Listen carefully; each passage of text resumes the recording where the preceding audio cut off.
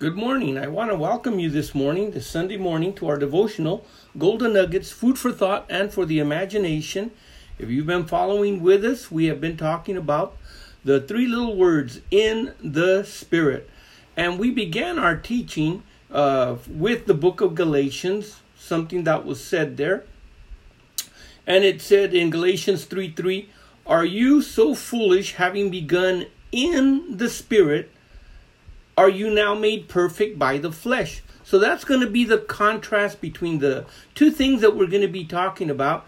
And of course, we were using this and applying it to prayer, praying in the Spirit, praying in the Holy Ghost. And right now we are in the book of Romans in chapter 8. In fact, the entire chapter 8 of Romans is amazing. If you ever really want to study something that will help you distinguish and understand the difference between the Spirit and the flesh, chapter 8 of the book of Romans will do that for you. But today, we're not studying the whole chapter. We're just going to be covering some verses that we want to emphasize. And I will kind of be staying in just some verses a little bit longer. The teaching is already all prepared and everything, and I may not get to all of it, but we will cover what we can.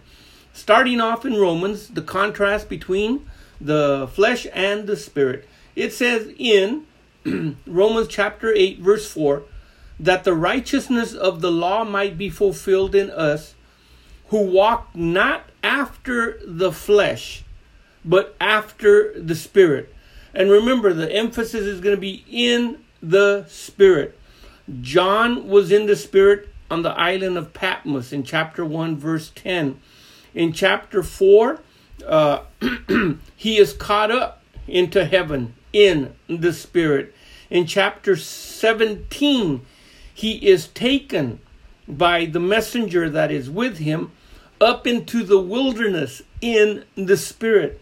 In chapter 21, in the Spirit, John is shown the New Jerusalem. So it is important for us to understand not only in the Spirit as a concept, but as what had happened or has happened to the life of the believer when he comes to Christ.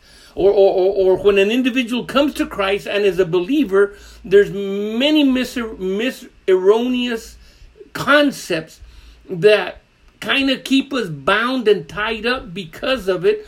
But this will help us understand a little bit more. And like I've mentioned before, maybe little nuggets, something food for thought, for the heart, for the imagination, for the Spirit, something to think about. So, verse 5, it says, "For they that are after the flesh," once again the contrast is made, "do mind the things of the flesh, but they that are after the Spirit, the things of the Spirit."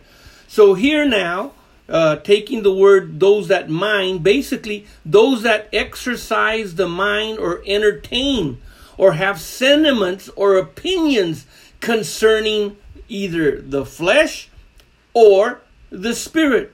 And the difference is going to be day and night. To be able to distinguish them, there is a fine dividing line between what is flesh and what is Spirit.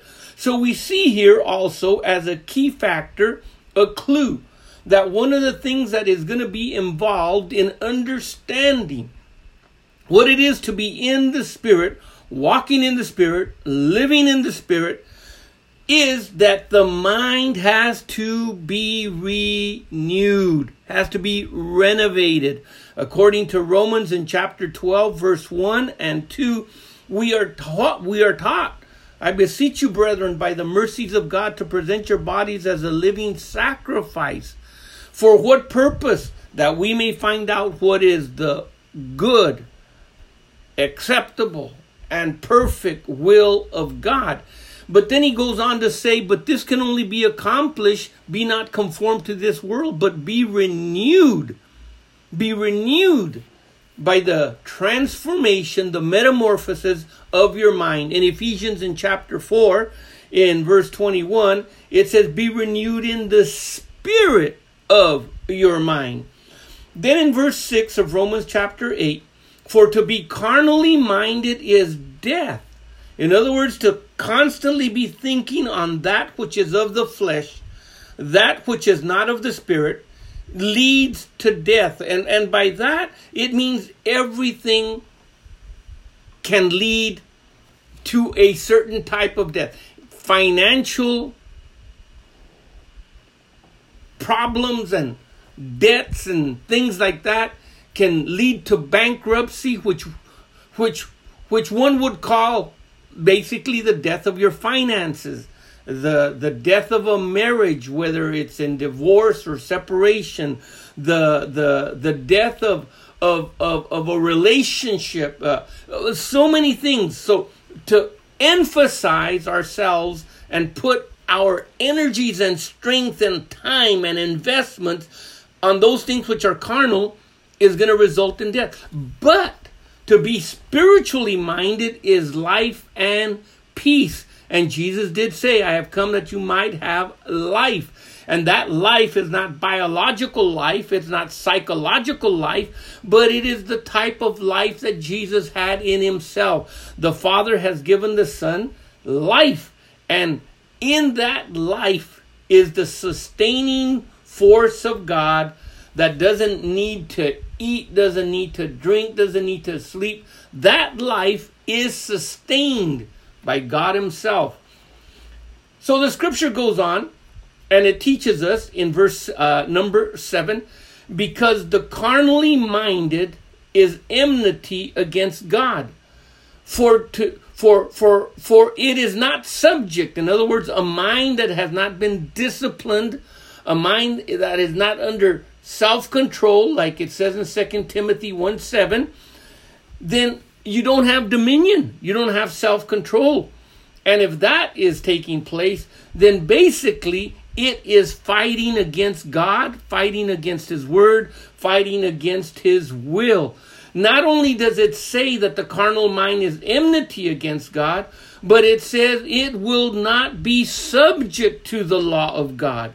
That's why there can be so much rebellion between those that do not know God and even those that know God and go against his word. Because it will not, a carnal mind will not subject, it will not submit, it will not surrender to the law of God. And then it says, neither indeed can be. In other words, it's impossible. So what's the only way to deal with it? Having it renewed and transformed. Having that metamorphosis to take place. This leads us to verse number 8. It says, so then, they that are in the flesh cannot please God. And of course, we can add more to that. It's not just not simply being in the flesh, but if you're walking in the flesh, it is impossible to be walking by faith. And that's why it says in Hebrews in chapter 11, verse 6, but without faith it is impossible to please him. For he that cometh to God must believe that he is, and that he is a rewarder of them that diligently seek him. Another reason is in Romans 14:23, if anyone doubteth, he's damned. And if he eat, because he eateth not of faith. For whatsoever is not of faith is sin. So it is impossible to please God if one is walking in sin. How does one walk in sin? By walking in the flesh or minding or giving our attention to the things that are of the flesh. But it says in verse number 9, but you are not in the flesh, but in the Spirit, if so be that the Spirit of God dwell in you. Now, if any man have not the Spirit of Christ, he is none of his.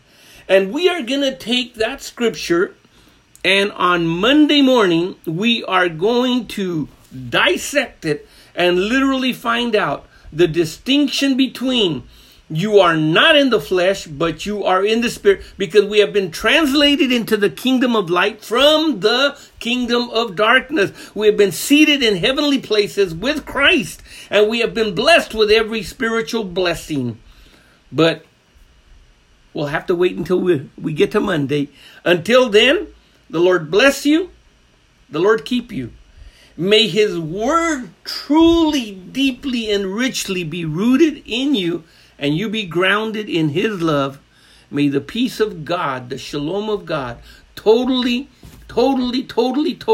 garrison and guard your mind and your heart. Until we meet again, the Lord bless you. Amen.